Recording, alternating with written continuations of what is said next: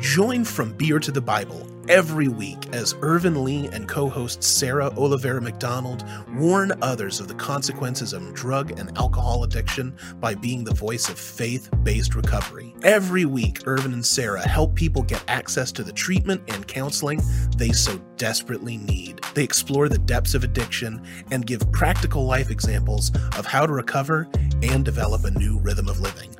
The show is gritty, authentic, and simply raw while being rooted in the love, faith, and hope of God. Welcome to From Beer to the Bible.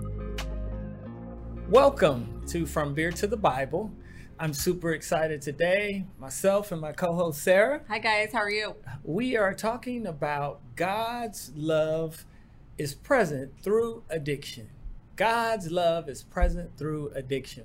We felt like we needed to talk about love and how God loves us despite our sin and also despite our addictions. So Sarah's gonna start as we always do. We're gonna anchor ourselves in the Word of God. All right, today we're coming to you from 1 John 4, 7 through 8. Beloved, let us love one another, for love is of God, and everyone who loves is born of God and knows God. He who does not know God, for God is love. Whew, there is a lot to unpack there. So let me do some housekeeping. Will you guys please continue to like, follow, subscribe, and share the show at FromBeerToTheBible.com and then also our YouTube channel. And let's talk about the reality of God's love. And on my way over here, like I normally do, I was praying and allowing the Holy Spirit to talk to me. And he took me back to even when I was young, how if anything bad happened to me, I was always looking up and saying, God, why did you do this to me? And why did you allow this to happen to me? So I was quite convicted and I was super excited to talk about this. And the question we tend to get when we start talking about why do bad things happen to good people, why do bad things happen to us, because we all believe we're good despite what our sin nature says to us. And one of the things that came to mind was sometimes I don't feel loved. I don't feel loved by God, but I know he loves me. And I want you guys to realize that too. Even when we don't feel like our Heavenly Father loves us, he does, because the Word of God says that God is love. So he cannot deny who he is. That's his nature. His nature is love.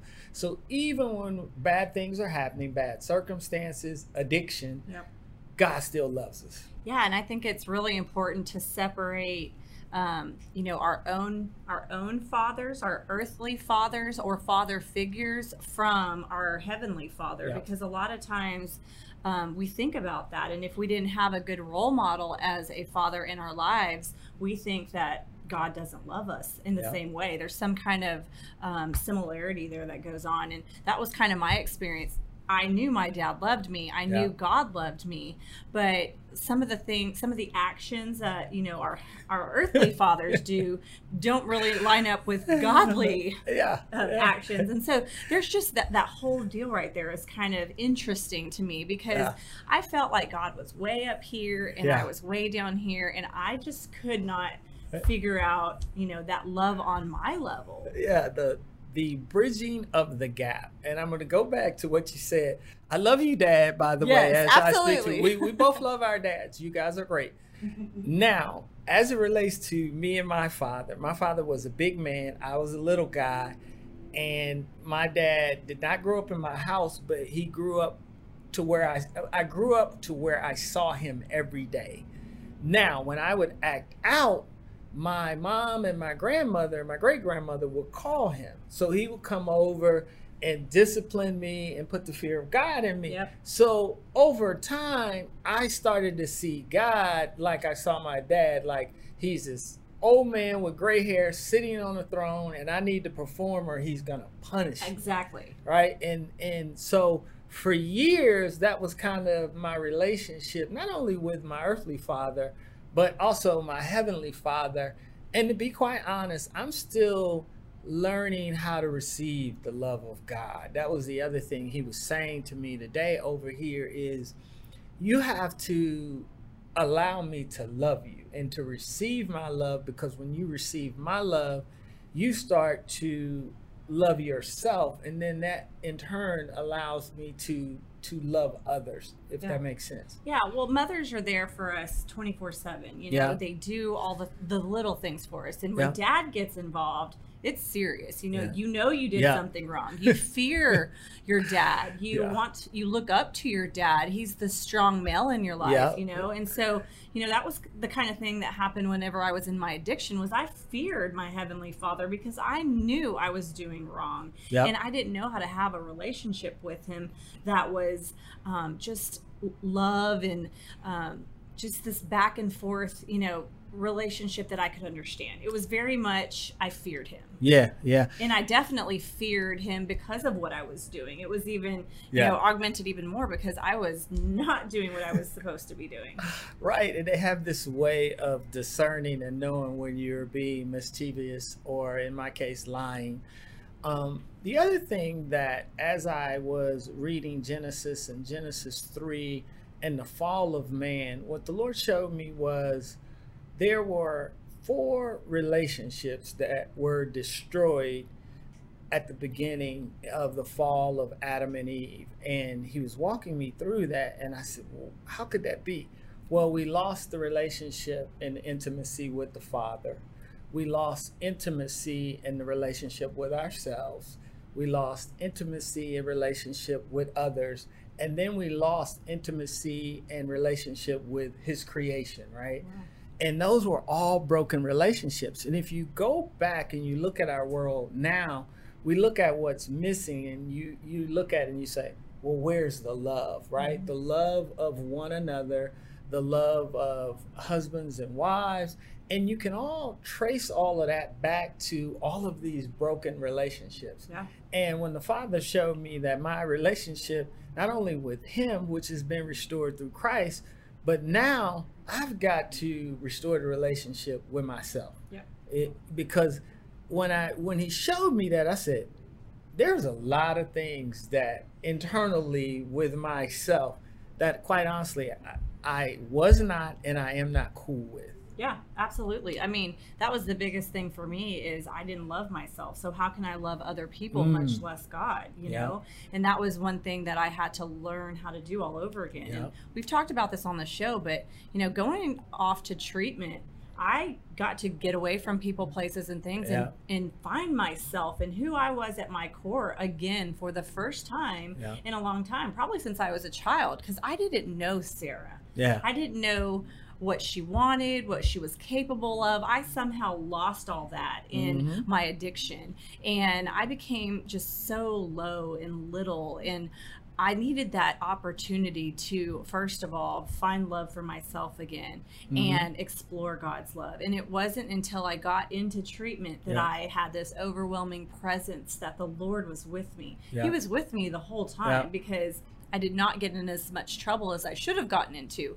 But when I stepped away from this world and went into treatment where it was quiet and I could hear myself think for the first time, I heard him say, I love you, I am here for you, and I'm going to get you through this. And so from that point on, I just, you know, I trusted him. And once you trust him, he is going to reveal himself more and more and more. And that was my experience.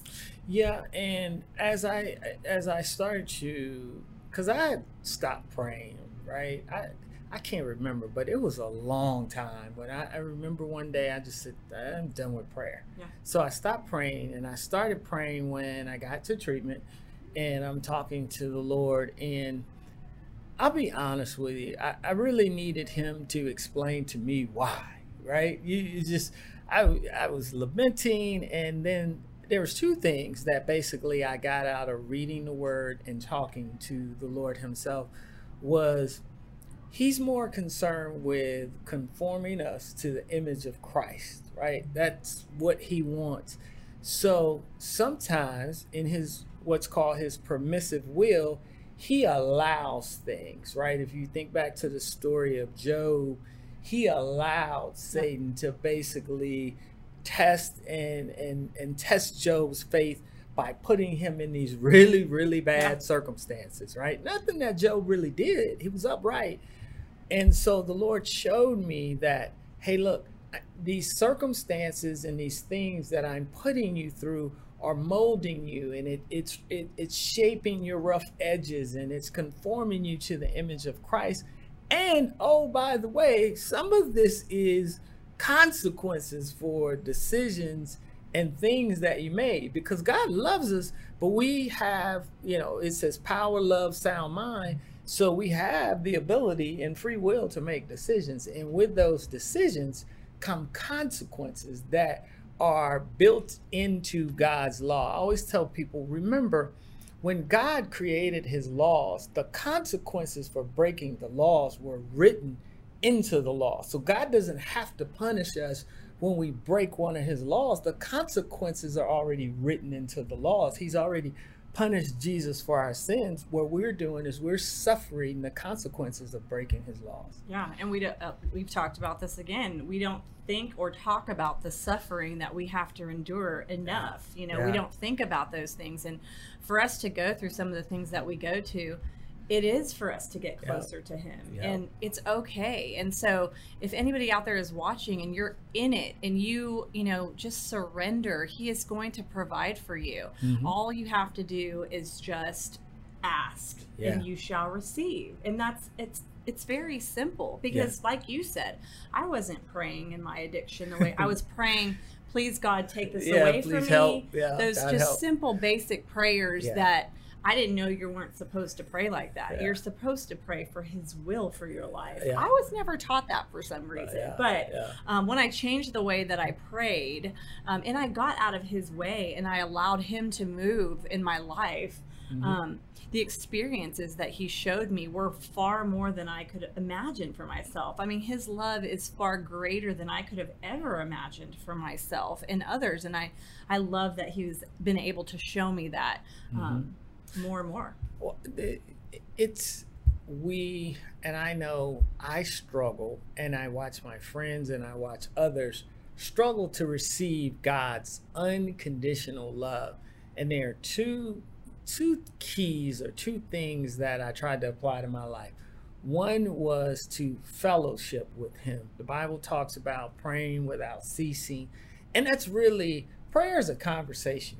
Meaning we talk and then you be quiet and you let God talk, right? But you're going to have to take the time to be able to do that, to build that fellowship. Then also fellowshipping is reading his word and spending time with him. And that's not anything that I was doing when I was in my active addiction. But as I started to get better, I started to read the word, because to renew your mind, our minds are just kind of warped and they're racing all the time. And by reading God's word, fellowship, praying and worshiping him, then my mind and all those things started to be renewed. And then the other key thing is I was focusing so much on my problems, my circumstances, my addiction. Well, truth is, God's bigger than addiction in any circumstance that any of us could be going through. So always remember that. So get your focus off the addiction, the problem, the trial, the circumstances, and get your focus on God and God's word, and then being around other people who, the Bible says iron sharpens iron. We'll get around the right people and fellowship with them so they can encourage you, teach you the word of God along with the power of the Holy Spirit, so that your mind is renewed. And that's and I'll be quiet after this, but the renewing of the mind is a daily process. If I miss a day, God forbid 2 days of reading the word, I can notice my mind, I don't feel right. I just don't feel right. Yeah, and I mean, while you're in your addiction and you're in your suffering, you do not think to go do those things. Nope. You don't think you're worthy enough to do those things. So, I mean, if it's calling a friend and just sharing with them your struggle, that can be an open door conversation that leads you to Christ, or that leads you to recovery, or that leads you to treatment. Some people go to a 12-step program, and going to those programs, you'll hear what you need to hear. Whatever it is that you're wanting to do to get better, or to start the process of getting better, God is involved in every step of that, and he speaks through people. And so just the opportunity to just surrender is there for you, and then you just have to allow him to do his work. And like you said earlier, prayer is a big part of it. There's such power in prayer, but if we're not listening and we're not hearing what he's answering in those prayers, then we're not getting the message, because that's what I did in my addiction. I was praying for him to take this away, but then I was just drinking and I didn't want to hear, what the next step was, what the message was. And he was probably like, you got to go to treatment. You got to go get help. A long time before I actually heard it, but I had to get enough pain. And I was just sick and tired of being sick and tired. And I finally said, okay, I'm done with this. This is not the way that I want to live. And I'm ready. I'm ready for you to come into my life. And that's how it worked. And if you look at both of our paths to sobriety, the common denominator is, yes, we prayed, yes, we had some faith, but we also took a step of faith. We took a step of faith. It's going to take you taking a step of faith to get out of either the circumstance, the addiction, whatever problem you're dealing with, because you have to marry up the faith and works together, and then allow God, he'll come over top and start to provide the healing that you need. And one of the things I see the enemy using so many times against us who suffer from addiction is fear and dread, right? I kept sitting there saying, well, I know I'm an alcoholic, I know I need help, but if I do that, that means I can't drink anymore. So I was afraid, like, how are you going to cope with everyday life? You don't have any other coping mechanism. Your whole life, my whole life was built at that point, built around drinking. So I had no hobbies. So he used all of these things. Well, your friends aren't going to like you. You won't have any friends. The church is going to reject you because you're an alcoholic. And I just remember, like the book says, 100 forms of fear. So I just would say, I can't do anything. I'm just going to drink. Right. And he kept me for years frozen. And then when I would take a step of faith, it was always without God. You know what I mean? In my own strength. And I'd muster up, sometimes 8 months, sometimes a year. I'd go to an event and then just fall down. Well, all of our concepts of God are completely different. And like I said earlier, we meet people where they are. I got a call today from somebody that knew that they needed to stop drinking. They weren't sure whether they were ready to go to treatment or not. And I asked her if she was a believer, if she believed in a higher power. And she was like, I'm not so sure. I kind of believe, but I'm a big Star Wars fan.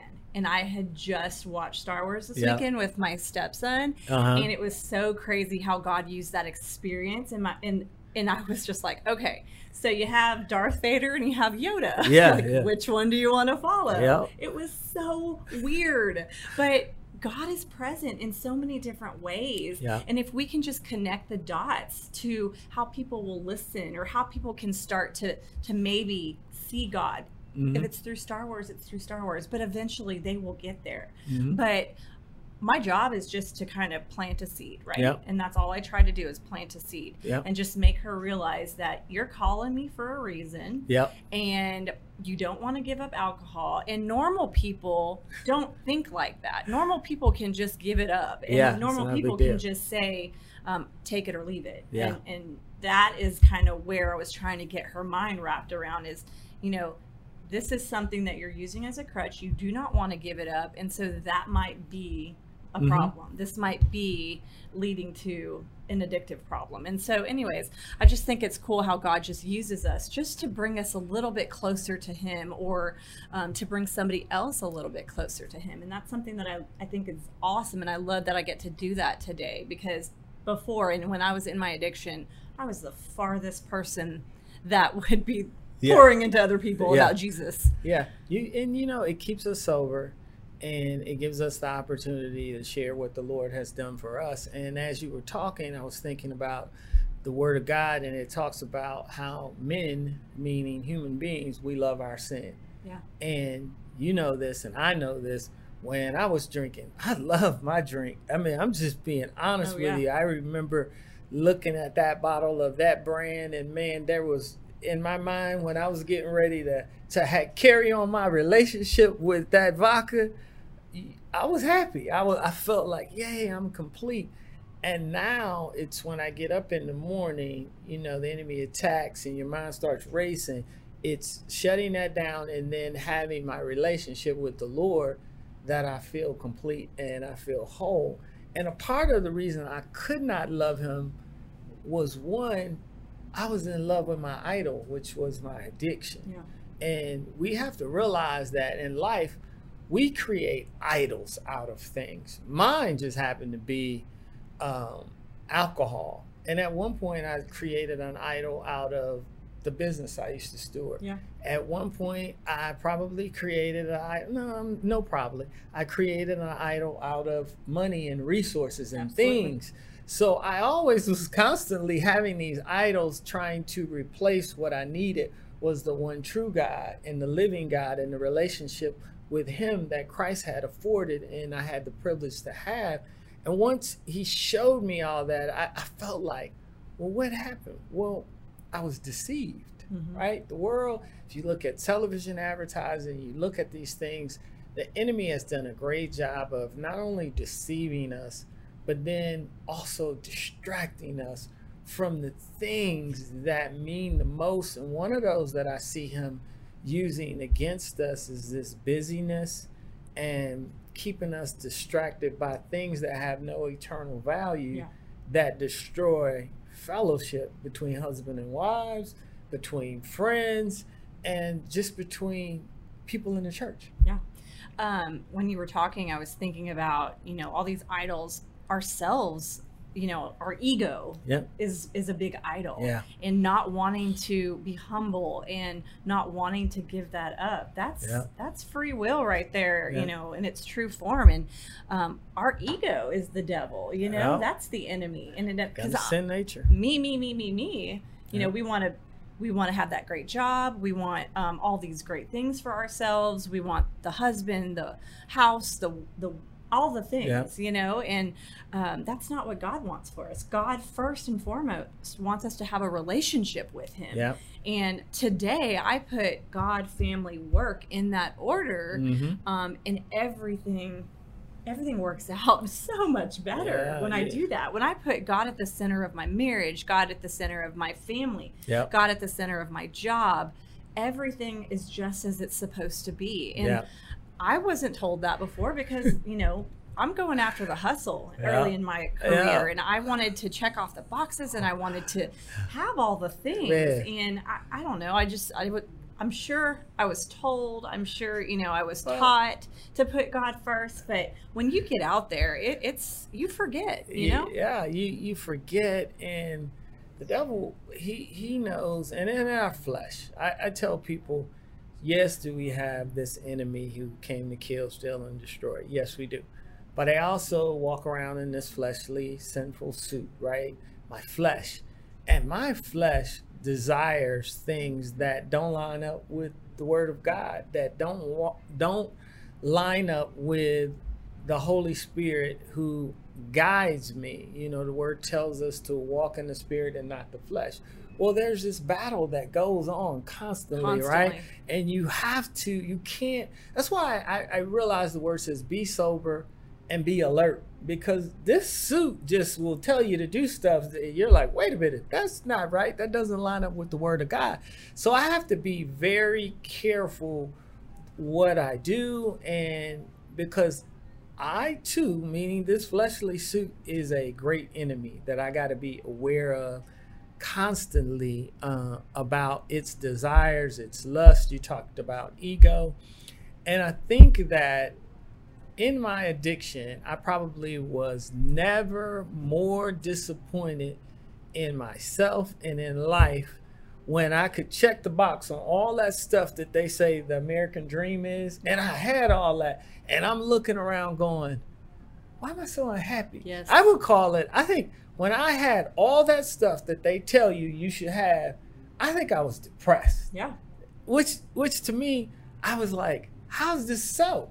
I can check the box on the business, the house, I got the American dream. Why am I like not happy? Yeah. Well, you talked a lot about, we talked earlier about, having to listen to see what God is trying to tell us. Mm-hmm. And the same thing happens in this everyday world. We have to listen to other people to assess the situation. If not, we react, and then we might offend somebody, or we might have to make amends later. Some people don't even know how to make amends to people. Yeah. And so that's what I get to do every day, is I get to think about what I'm going to say, how I'm going to react, if it's going to hurt somebody. I didn't know how to do all that stuff before. And I think that is part of God's love. It's because I didn't know how to do that. And a lot of the world doesn't know how to do that today. And so just being able to listen to somebody and, think about what I'm going to say. Is that going to hurt those people? Is that going to be a message of his love, his word, his truth? Am I able to pour into somebody? Now, don't get me wrong. Some people do not act the way that we want them to act. But guess what? I don't have to take it personally today. I can pray for that person. There are tools in my toolbox that I could use to change that situation. I might, get away from a conversation and feel empty, or like, I don't know if that was something that I don't know, I might get offended. But I can just say, maybe that person had a bad day today. Or maybe that person is going through something that I don't know about. And I didn't used to be able to do that. I used to react and make a lot of people angry and cause a lot of chaos and destruction. And I think of God's love being just that. If I can love somebody else the way God loves me, then maybe I can show them what that looks like. And that's what we're called here to do. We're called here to be God's people, and to show people what God looks like through our own actions. Many times the Lord gives us these wonderful opportunities to love somebody. And most times they are not the easiest to love. Right? And I remember saying to the Lord, hey, you keep bringing me these people. And he said to me, I'm bringing you. And I was like, yeah, you are. And he's like, love on them. And to me, it took a while, because I was like, I don't know. And then I'm thinking, yeah, I act like that. That was me. So he showed me a picture, and he says, now I want you to love on them. And the funny thing happened, the more I tried to love on them, the more I started to love God, the more I started to reach out and love other people, love my family, and like the people that he really truly gave me to love, just by loving on the people that I would say weren't necessarily my choice and resemble who I used to be, and weren't necessarily the easiest to love. Same situation with me. I think God puts people in my life that were exactly like I was, and they frustrate me. And all I can think about is what did God do for me? Who did God put in my life at that time? And especially with our family members, I put my husband into treatment, and when he was acting up, I didn't want to love him, the way God did, but I continue to pray for him. I continue to do the next right thing. And today we have a beautiful thing going. And it was through those struggles that created an even more beautiful marriage for us. And so anybody that's out there that's struggling with a loved one, or you're struggling yourself, God is love. And if you can continue to love that person through their addiction, they will come around. They will appreciate that love from you that you provided them. People ask me all the time, when they're doing an intervention, or when they're trying to approach their loved one about going to treatment, or how should I talk to that person? I say, talk in love. I love you. I care about you. I want you to go get help. This is how to do it. Call this lady. She can help you. And that's how the conversation starts, is in love, rooted in love. And then things start to change. Yeah. Because then a little bit of love gets shown to them and they start feeling that little bit of love of themselves, Yeah. you know, because many of us don't. We don't love ourselves. And I'm going to talk about, you know, as we begin to wrap up, there are two things that I see the enemy using to keep us from loving ourselves, loving others, and loving God's church. And that's fear and doubt, right? When we start talking about, he's always looking to cause doubt by keeping you focused on your circumstances, keeping you in fear. Yeah. So remember, the Bible, depending on the translation, says 85 times or more, do not fear. That's how important it is to God. So I'm going to tell you guys, do not fear, but trust in the unconditional love of God. I always say this, and I say this and I mean this because I thought this for so long. I thought God was mad at me, but really God was drawing me to himself through my circumstances. And we remember that if you look in Romans 8:28, he says that I will cause all things to work together for the good. Yep. So as you fellowship with him, as you focus on Christ Jesus, you will begin to see fear and doubt replaced with faith and trust in the Lord our God and the Lord Jesus Christ. So as we close, any closing thoughts? I didn't pick up the Bible when I was deep in my addiction. That's not something that I turned to. And the first thing I turned to when I got into treatment was my dad had bought me the Life Recovery Bible. Yep. And I could understand that because it had addiction pieces in it with God's word. So if anybody out there doesn't have that, the Life Recovery Bible is a great resource for people to kind of start getting into the process of recovery and 12-step recovery, but it's through the Bible. And I think that's something that was very helpful to me, and it might be very helpful to you. Yes. And as we close, remember, God loves you. We love you. Put your love, faith, and hope in Christ Jesus, who is the author and finisher of our faith. Thank you for tuning in to this week's From Beer to the Bible. Make sure to tune in next week when Ervin and Sarah gift you with even more addiction recovery information. Make sure to like, share, and subscribe. You can find us on YouTube, Facebook, Twitter, and Instagram. And remember, we're always there for you.